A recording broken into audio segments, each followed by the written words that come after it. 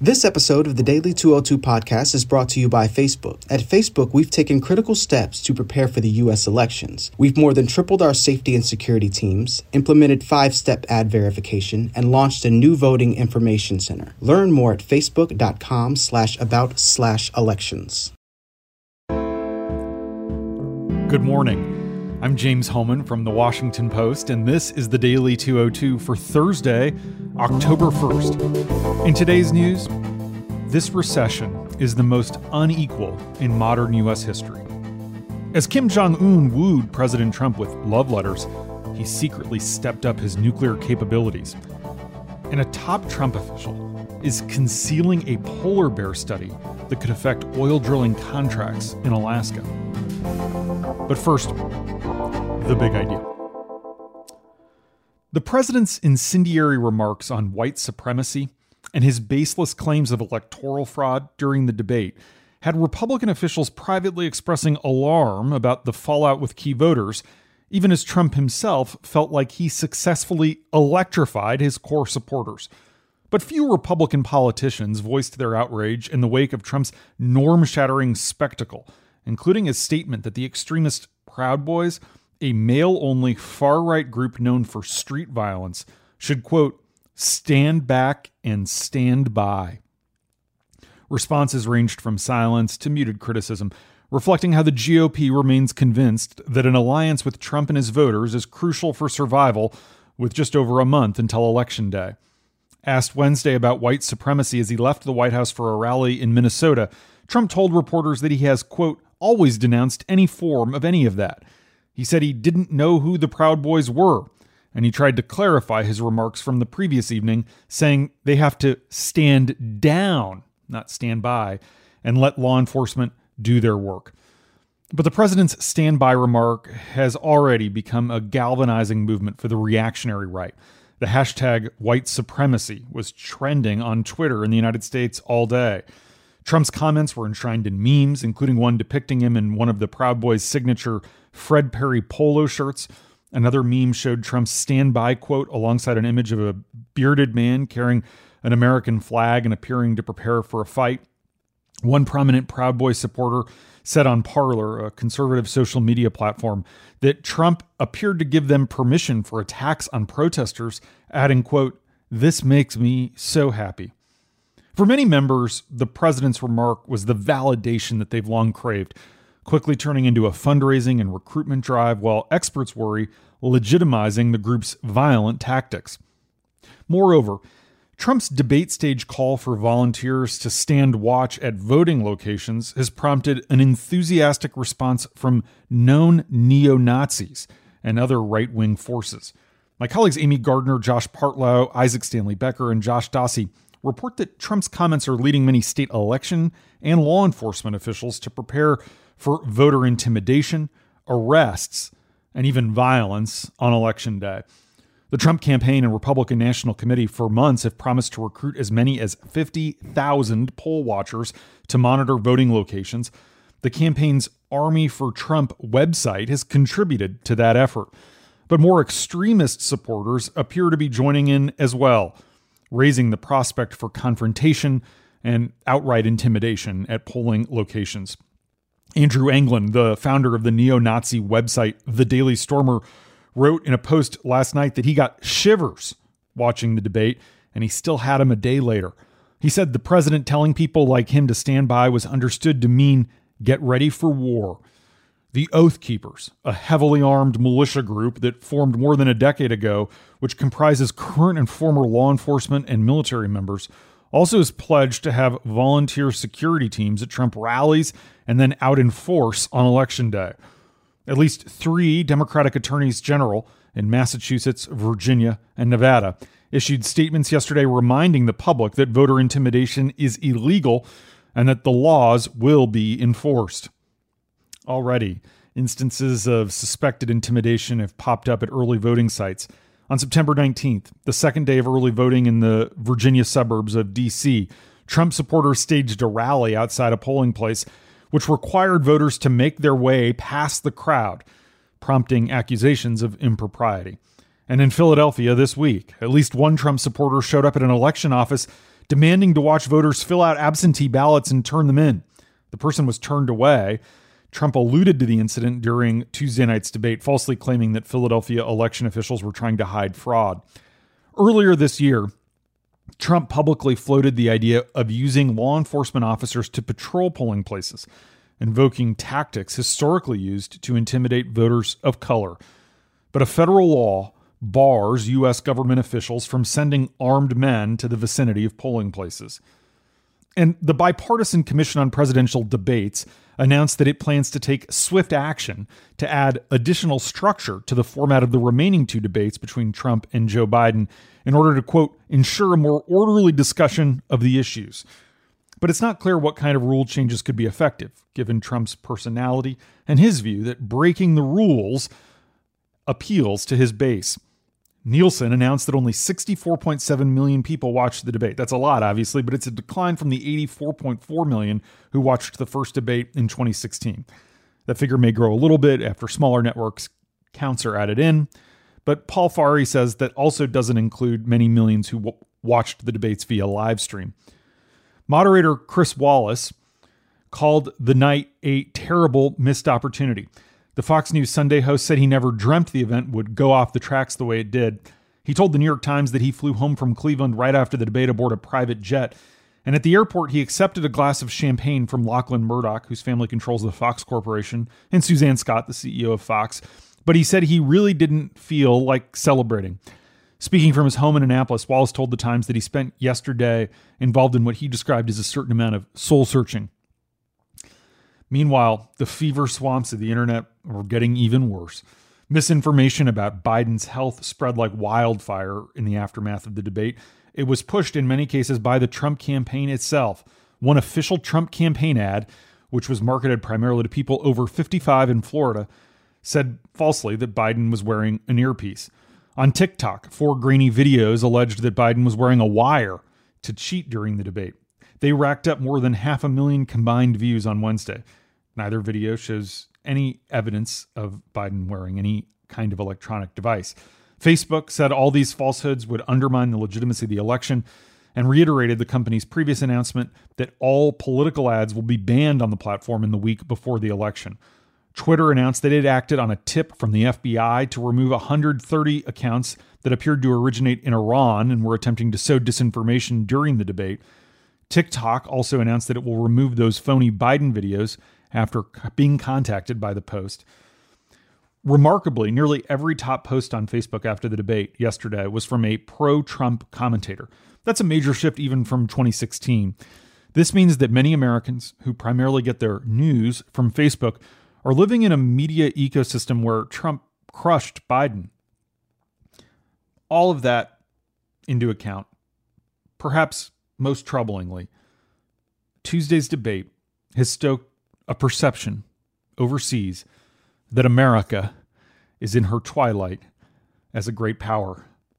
There was a time when much of the world watched Trump's conduct with a mix of worry and amusement, concerned about U.S. policy, but content to watch the spectacle. That time has passed. Emily Ruhala and Rick Nowak on our foreign desk report that the global reaction to the debate was somber and disquieted, as foreign leaders considered anew the increasingly real possibility that an American president could challenge the results of November's election, rattling the foundations of democracy and roiling the global economy.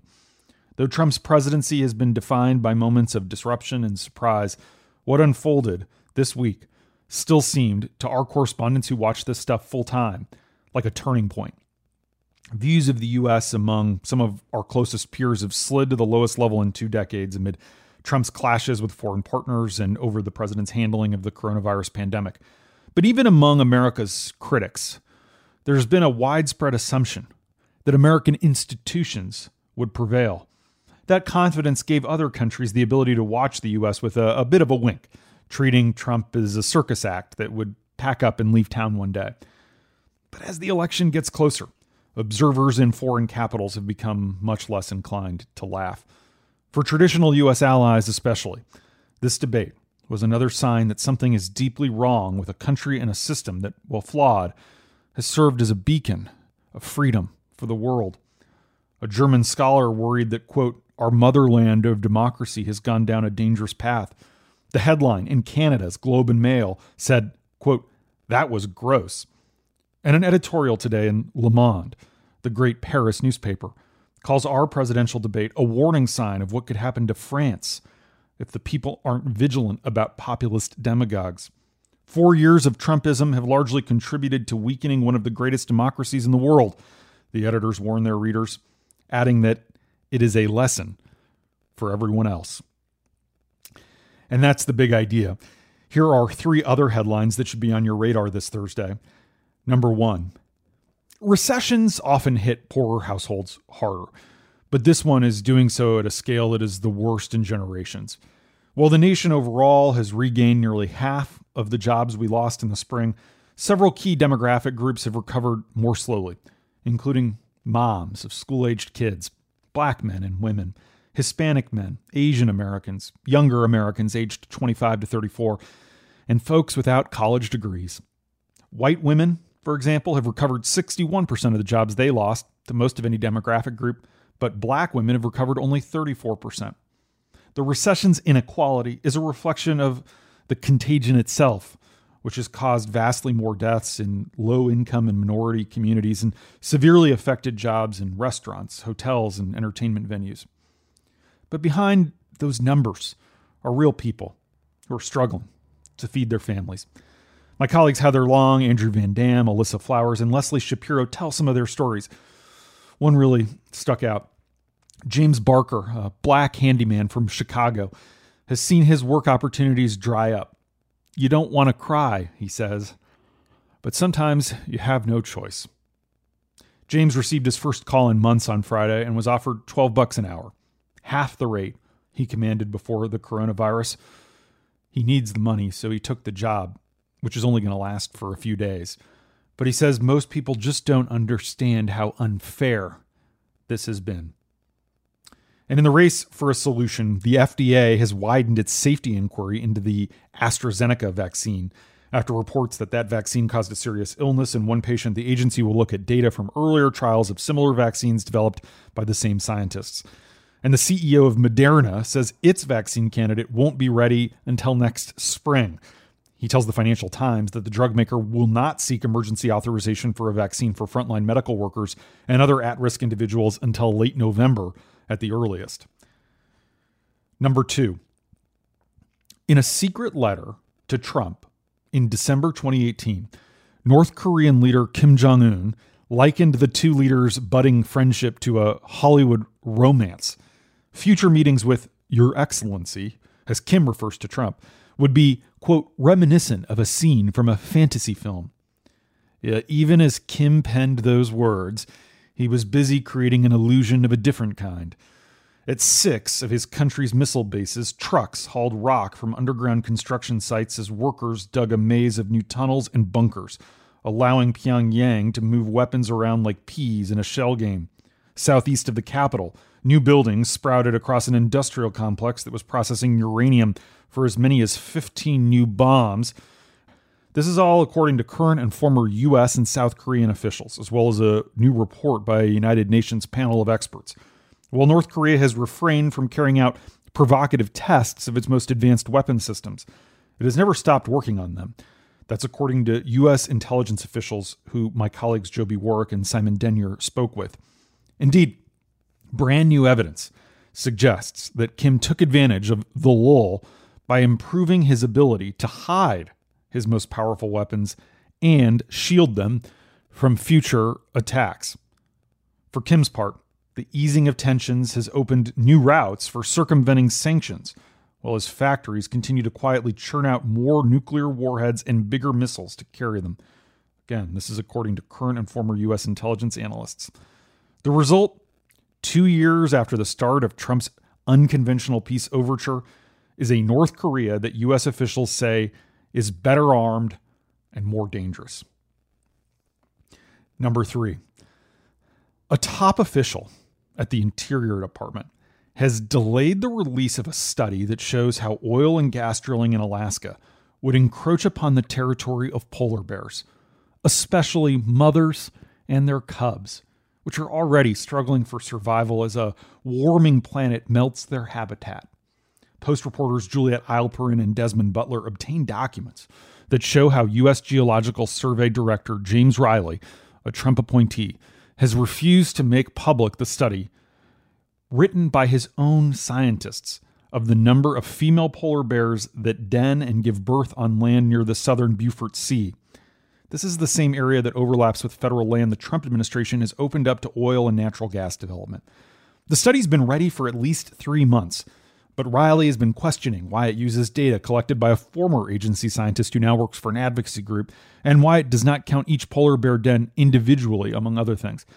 The study, which was also obtained by the Post, notes that shrinking sea ice in the Arctic threatens the survival of polar bears, but also notes that it enhances the opportunity for oil and gas development in the region.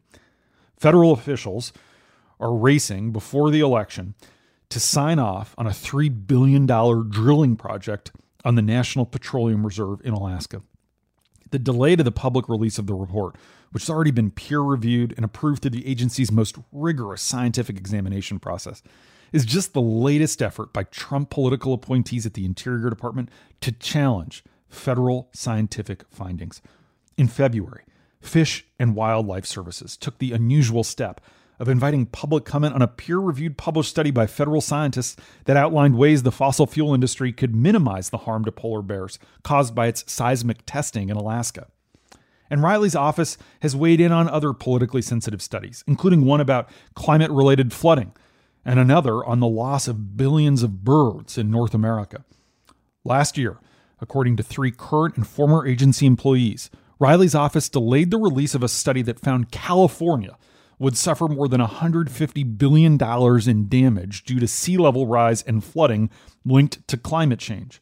In that instance, Trump political appointees in the press office rewrote the release accompanying the paper to cut every reference to climate change. And that's the Daily 202 for Thursday, October 1st. Before I go, I want to give a plug for the Post's newest podcast, available today. It's called Canary. It's a 7-part investigative podcast about what happened in the aftermath of a sexual assault when an unusual public warning connected 2 women, and how that warning led to a devastating allegation against a powerful man in the DC criminal justice system. You can listen to all 7 episodes of Canary starting today, wherever you get your podcasts. Thanks for listening to the Daily 202 this morning. I'm James Hohmann. I'll talk to you tomorrow.